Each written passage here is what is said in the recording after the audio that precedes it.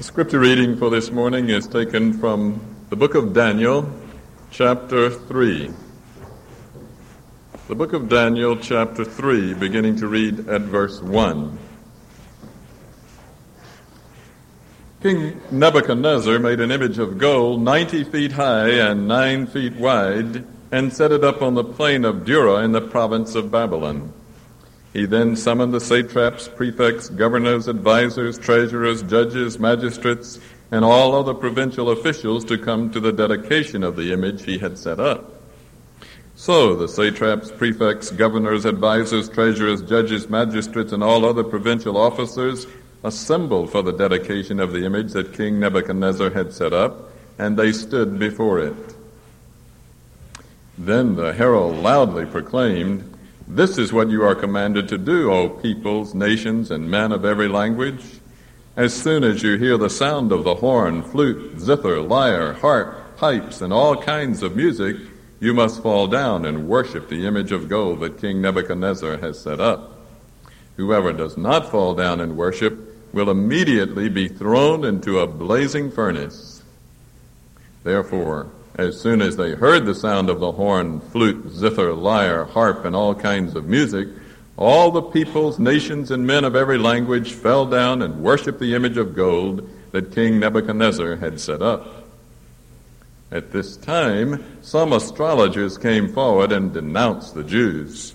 They said to King Nebuchadnezzar, "O king, live forever. You have issued a decree, O king, that everyone who hears the sound of the horn, flute, zither, lyre, harp, pipes, and all kinds of music must fall down and worship the image of gold, and that whoever does not fall down and worship will be thrown into a blazing furnace.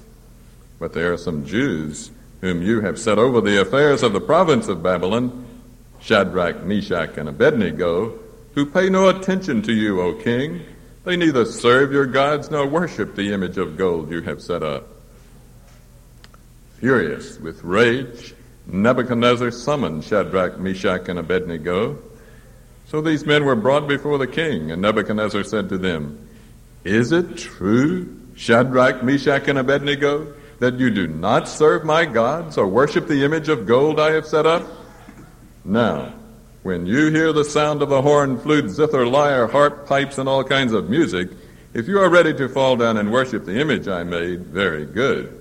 But if you do not worship it, you will be thrown immediately into a blazing furnace.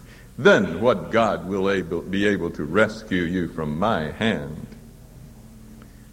Shadrach, Meshach, and Abednego replied to the king, "O Nebuchadnezzar, we do not need to defend ourselves before you in this matter. If we are thrown into the blazing furnace, the God we serve is able to save us from it, and he will rescue us from your hand, O king. But even if he does not, we want you to know, O king, that we will not serve your gods or worship the image of gold you have set up." Nebuchadnezzar was furious with Shadrach, Meshach, and Abednego, and his countenance toward them changed. He ordered the furnace heated 7 times hotter than usual and commanded some of the strongest soldiers in his army to tie up Shadrach, Meshach, and Abednego and throw them into the blazing furnace.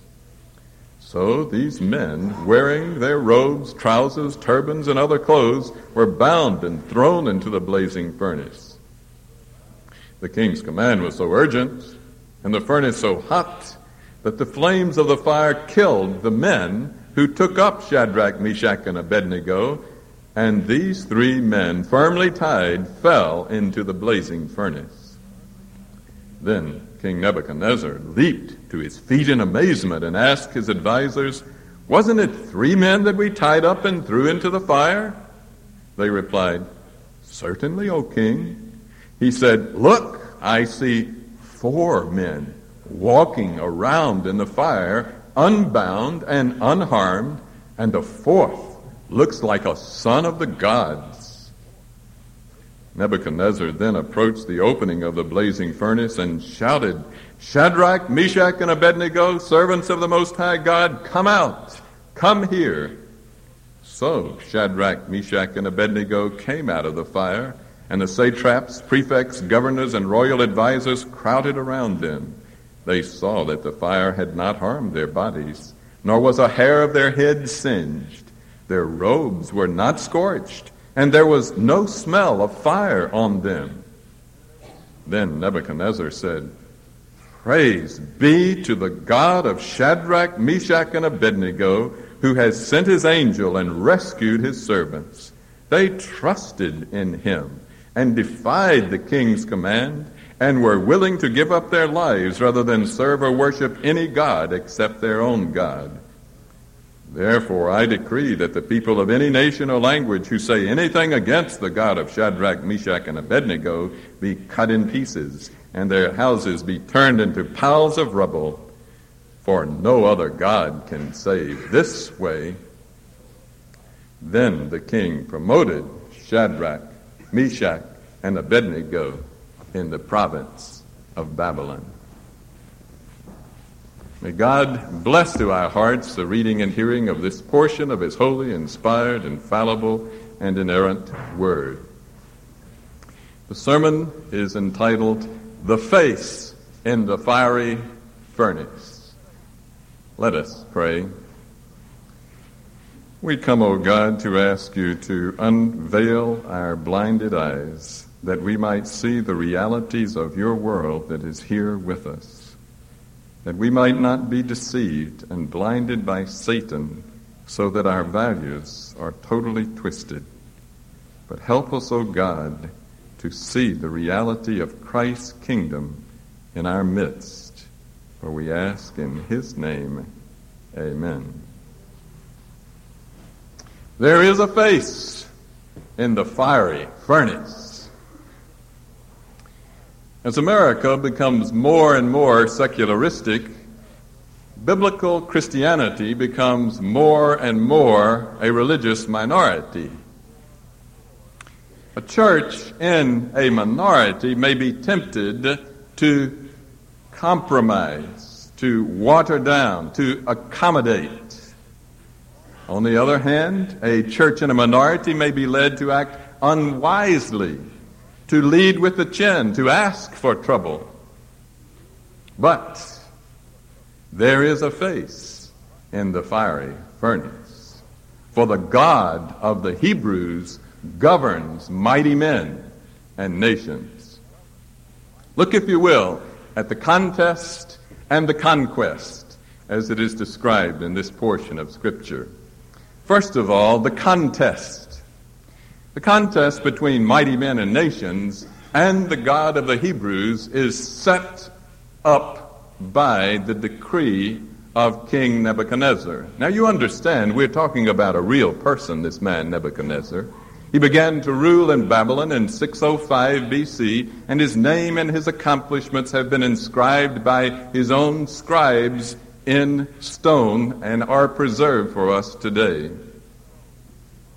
King Nebuchadnezzar issued a decree that all peoples, lands, and nations whom he had conquered were to bow before his golden image.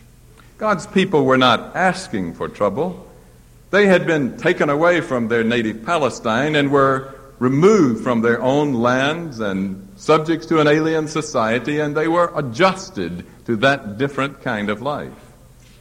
But when Nebuchadnezzar lifted up this image of gold 90 feet high, which would be about 3 times the height of this sanctuary, and commanded all his subjects to bow, then the stage was set for the contest.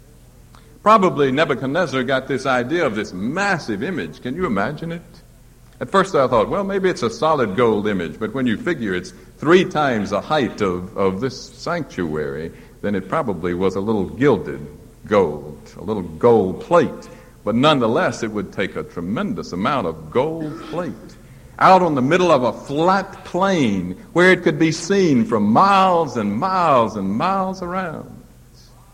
Nebuchadnezzar probably got the idea from the dream that God had given him as described just in the chapter before. He has a dream of an image, a very large image with a head of gold that goes down to feet of iron and clay. Now, the reason for that dream was to explain to Nebuchadnezzar that though he was a head of gold, his kingship was under the sovereign God of the Hebrews. For a stone not made with hands was to crash into the feet of that image and bring those world empires down to the Roman Empire to ruin and to nothing. The purpose was to humble King Nebuchadnezzar, even though it recognized that he was as the head of gold. Jesus Christ is that stone. He is the King of kings and Lord of lords, and in time he came and crushed the powers of the nations of the world, and since that time his kingdom has been spreading throughout the whole of the earth.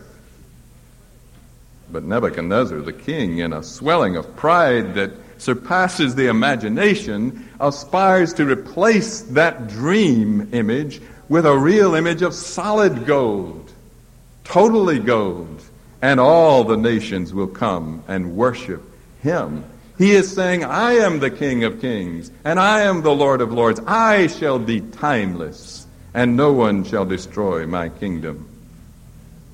But like so many men who come into power, his pride destroys him. Pride goes before destruction, and a haughty look before a fall. By the next chapter of the book of Daniel, you see King Nebuchadnezzar out in the field eating grass like an ox, with his fingernails grown to a point that they are distorted, the dew falling in his unkempt hair, and his beard filled with the slobber that has come from his own mouth. But having made this massive 90-foot-high statue covered with gold, Nebuchadnezzar holds an international service of dedication. He invites every person of prominence in his kingdom, every judge, every man that is an executive of significance, to come on a given occasion to bow before him. A recent issue of the Washingtonian magazine described the prime society guest lists that are in and about Washington. If you're thinking of throwing a party, you might check it out and see who you would like to include. However, as the article explains, you may have to disinvite some people if you want some of the prime ones to come. They may write you a very polite letter and say, yes, I'll come if so-and-so is not coming. And you may have to pay the price of choosing either this or that high society friend. Now, such is the nature of human pride, but such was not the need of Nebuchadnezzar. Nebuchadnezzar had no such problem. When people were invited by Nebuchadnezzar, they came. A man that has the power to throw you into the fiery furnace or chop you up into pieces or reduce your household to a dunghill is someone that you pay attention to. And when he invites, you generally come. To all the dignitaries, the herald proclaims this decree, and he does it loudly according to the scripture. Whenever this beautiful music sounds from whatever instrument is nearest you, you are immediately to bow. And if you do not, then you'll be thrown into the fiery furnace. You can see that it's all done with taste, art, culture, and the music of Babylon will support the king in this endeavor. He is something of a law and order man, and the one who does not dare to bow down, he will be thrown into a blazing furnace. Now, Nebuchadnezzar was quite a man. There are not many people, maybe a dozen people that have walked across the pages of history like Nebuchadnezzar. He had marched across Assyria. He had marched down through Syro-Palestine. He had marched even down into the depths of Africa to conquer the Egyptian kingdom, and he was the sovereign lord over 3 continents, the whole known world of that day. Everywhere he went, he was established as the undisputed ruler of all men, controlling their thoughts and patterns of life. So all peoples came. It made no difference what their religious background. They did what he said. Buddhists, Hindus, Christian Scientists, Mormons, atheists, agnostics, they all bowed before the golden image of Nebuchadnezzar. Today you have an interesting situation developing in this country. Secularistic humanism rapidly is becoming the official religion of the country. The exclusion of anything related to God is the way of religion. And don't let people tell you that secularistic humanism, the worship of man as the measure of all things, is not a religion. For a religion is that which demands a person's ultimate loyalty. A religion is the philosophical framework of a man's life. You may not be far from the day in which, in one way or another, you will be required to submit to the ideology of secularistic humanism. Now, there was one little exception to that universal submission to Nebuchadnezzar's demand. Nebuchadnezzar's astrologers report the audacious behavior of three little Hebrews, Shadrach, Meshach, and Abednego. These Hebrews, when they heard the music, would not bow. They had been set over the king's affairs. They had positions of authority, and yet they are not bowing to the king. Purple with rage, Nebuchadnezzar sends for Shadrach, Meshach, and Abednego, and now you have a confrontation on a different level, not just by a decree of paper, but by the confrontation with the face of the person himself. Perhaps you've seen a powerful man in a rage. He storms up and down the room. He shouts with his voice. He glares with his eyes. He pounds with his fist. He intimidates anyone who dares even think about refusing to do what he says. Is it true, says Nebuchadnezzar? I cannot believe my ears. Is it true that you are not bowing down to my image? Well, I'll give you one more chance out of the graciousness of my heart, says Nebuchadnezzar. I'll let the music sound one more time, and if you're ready to bow down immediately, then I will spare you. But otherwise, you go into the fiery furnace, and then we shall see whether this God that you worship is able to deliver you from my hands. Now you can see the cards are all on the table. It's Nebuchadnezzar versus all the gods. And you might hyphenate that, all the gods. Nebuchadnezzar versus all the gods. He's taken on all the gods of the world and established himself in contradiction to all the gods of the world. He has won. His bluff has won, with one exception. All other gods capitulate to him. The representatives of every other god on the face of the earth has bowed to the image. All the gods with one exception. The God of the Hebrews will not let his subjects bow. That's the contest. Now, here is the conquest. Look at the gentle way by which God represents his cause before this raging king. Three little men. Immigrants, foreigners, representatives of a religious minority. But what men? Oh, Nebuchadnezzar. They don't say, oh, king. They say, oh, Nebuchadnezzar. We don't need to answer you. We don't need to answer you. We don't have an obligation, because our God is able to deliver us from the fiery furnace. Even if you should do the worst that you're threatening, we don't have to answer you, because our God is able to deliver us from the fiery furnace, and he will rescue us from your hand, O king. We don't know his will, but we know his ability.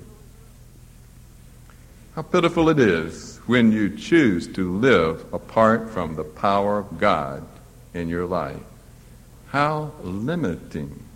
You could have God's power working for you, but do you instead choose to strut about with that power that you can establish as your own? Shadrach, Meshach, and Abednego already have won round one. They've won the first victory already. The purpose of Nebuchadnezzar was to intimidate them to bow, but they will not be intimidated. With the God of the Hebrews, you can have that kind of victory every day of your life. But to do so, you've got to regard yourself to be expendable for Christ. You've got to be ready to lay down your life at any moment. As a matter of fact, you must take up your cross to self-crucifixion, that you might be freed to live for Jesus Christ.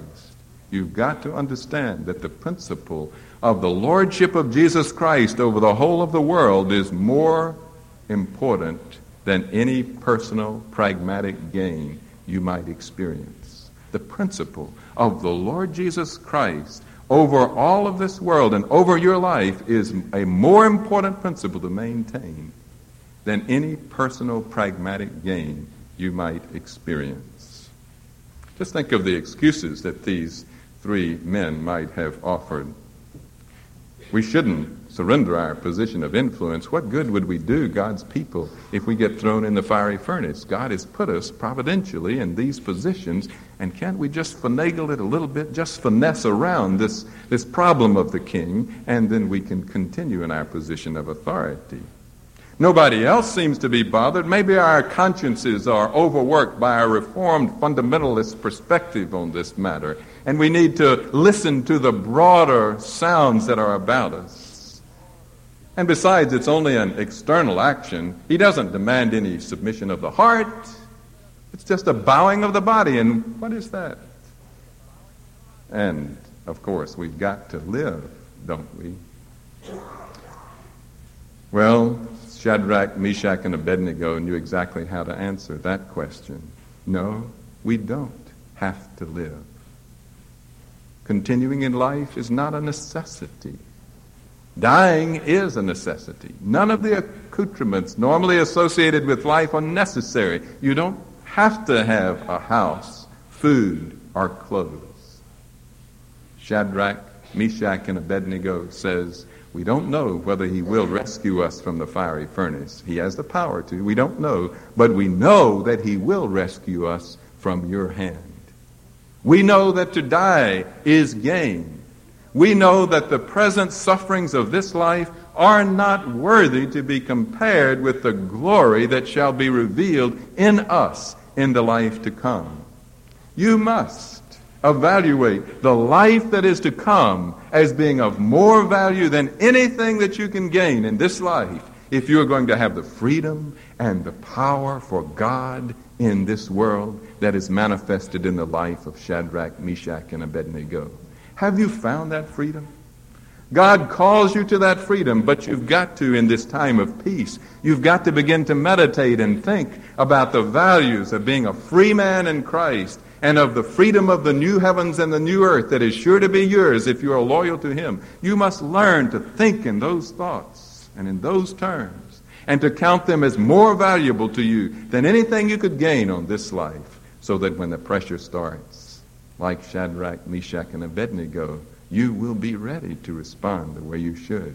Not asking for trouble in the midst of a secularistic society, not going out of your way, not making a fool of yourself, but when pressured, to respond with the gentleness but the firmness of conviction concerning the reality of the world that is to come. Nebuchadnezzar was furious. His countenance changed, and you know that no administrator and no coach can afford to let his countenance change. He's got to be Mr. Cool if he's going to maintain control over his subjects. And poor Nebuchadnezzar, he's suffered loss number 2 already. His countenance changes. He goes into a rage. He commands his servants to heat the furnace 7 times hotter than usual. Take the strongest of my soldiers to bind these 3 men. He's blown it again. Just any old furnace would have done. Any old soldiers would have been strong enough to bind these 3 men. It's so interesting to see how many times God takes the strength of his enemies as the basis for destroying them. Don't you know that God caused the downfall of Napoleon, Hitler, Stalin, Nero, Nebuchadnezzar, and every other tyrant that lives on the face of the earth? God works in quiet little ways and turns their own power and pride against them. Napoleon has to go into Russia, and he is consumed by the providence of God in that vast land. Hitler can't be satisfied with just a western front. He's got to move toward an eastern front also. And because of his pride and lust for power, he destroys himself. But it's God that is doing it. 3 men bound tightly fall into the heart of the furnace. But the strong men of Nebuchadnezzar are consumed even as they get near the door of that furnace. His best men Nebuchadnezzar has lost because of his folly. But now Nebuchadnezzar peers in, and he sees a strange thing. Nebuchadnezzar is a scientific man, and he is employing the tried technique of observation and experimentation. He looks into that fiery furnace and he says, "Didn't we put 3 men in there bound?" "Why, yes, O king, we did exactly what you told us to do. But I see them walking around unbound, and yet their clothes are not being consumed." A very strange thing. And I see also a 4th figure. I can count 1, 2, 3. There's a number 4 in there. And his likeness is to a son of the gods. There is a face in the fiery furnace. When God brings you to the point of confrontation with the gods of this world, if you will be loyal to him, there will be a face in the fiery furnace. There will be the Son of God present to comfort and to strengthen you. What did Nebuchadnezzar see that made him think it was one like unto a son of the gods? Well, he may have seen an angelic form, but more likely what he saw was that which is described in Revelation chapter 1 concerning the Son of God among the lampstands, dressed in a robe reaching down to his feet with a golden sash about his chest. His head and hair were white with wool, as white as snow. When did our Lord Jesus Christ's hair turn white as snow? From the ages of his living to rule over the face of the earth. And his eyes were like a blazing fire. His feet were like bronze glowing in a furnace. And his voice was like the sound of rushing waters. In his right hand he held 7 stars, and out of his mouth came a sharp double-edged sword. His face was like the sun shining in all its brilliance. There is a face in the fiery furnace. It is the face of the Son of God, shining in all its brilliance. He shall be there with his people, supporting and strengthening them when they are under fire and persecution. Now Nebuchadnezzar openly admits defeat. The greatest monarch on the face of the earth publicly acknowledges the superiority of the God of the Hebrews, and yet many people today fail to do so. Shadrach, Meshach, and Abednego, servants of the Most High God, come out, come to me, he says. He wants them. First he wanted to get rid of them, but now he's so awestruck that he wants them. Nebuchadnezzar now performs the humble task of a herald himself. He's the mighty king, but he becomes the mouthpiece for the glorification of God. Praise be to the God of the Hebrews, he says, and praise be to Shadrach, Meshach, and Abednego. He praises these 3 men for some strange things. He praises them, first of all, because they trusted their God. You've got to trust God, not just when it's clear that he's going to deliver you, but when it's not clear that he's going to deliver you. You must trust him. You must entrust yourself to him despite the physical illness, despite the financial crisis, despite the breakup of your family. You must trust him, even if it isn't clear that he's going to deliver you. We magnify and glorify a faith that believes in miracles. But a greater faith is a faith that believes in the simple ordering and providence of God. That when a miracle isn't working for you, you keep on trusting him. He praises them also And this is the strangest thing of all. Nebuchadnezzar says, I praise you, Shadrach, Meshach, and Abednego, because you defied the king's command. Can you imagine a more complete capitulation? Nebuchadnezzar is praising them for defying him. Every knee shall bow, every tongue shall declare that Jesus Christ is Lord, to the glory of God the Father. One day, that face of the fiery furnace will appear in the clouds of heaven, and every knee shall bow, whether willingly or unwillingly, acknowledging that there is only one King of kings and only one Lord of lords. Thirdly, Nebuchadnezzar praises them because they were willing to give up their lives rather than serve or worship any god except their own. What is your life? It is just a vapor that appears for a little time and then vanishes away. What is your life that you treasure it and baby it so much when you should be willing to lay it down for the sake of your Savior? These three names, Shadrach, Meshach, and Abednego, named 13 times in this one chapter. It's like something of a chant, a cheer set up that vibrates down the corridors of time.